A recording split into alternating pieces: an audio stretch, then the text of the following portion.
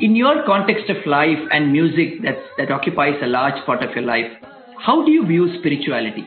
In Carnatic music, spirituality is very much the backdrop of all compositions, lyric-wise. It's a coincidence maybe that many composers of Carnatic music are saint composers. Every profound experience that I've had, every elevating experience that I've had has been always one where I've been singing or where I've been listening to music.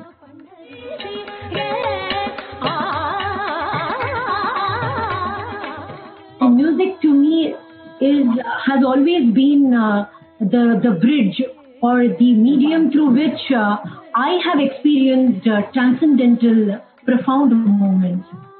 Your abhangs are in an absolutely different zone. Is there a connect between Lord Vithala and Ranjani Gayatri? Does he visit you often? That when you bring a good musical sense, a lot of emotional depth to your singing, it does not matter whether it's a Tamil composition or a abhang or a devarnama or a Telugu composition or whichever language it is. As long as you pay attention to the details, I think you can do justice.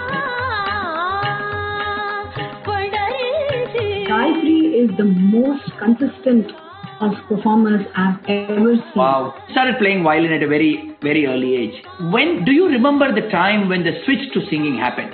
Music and mind. What's your take? Well, for Carnatic music, for sure, mind is very, very important. It's very vital.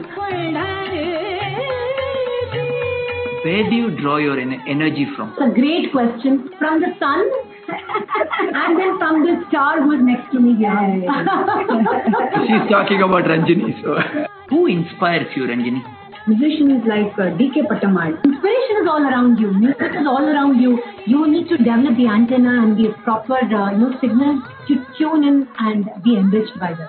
Gayatri? My inspiration, when I was young, I was a violinist with N. Rajan. He still continues to be a huge idol for me. You improvise. How do you manage the fine balance between, the classical pure music and the improvisation? I think a good way of balance is to always never overdo anything what you do.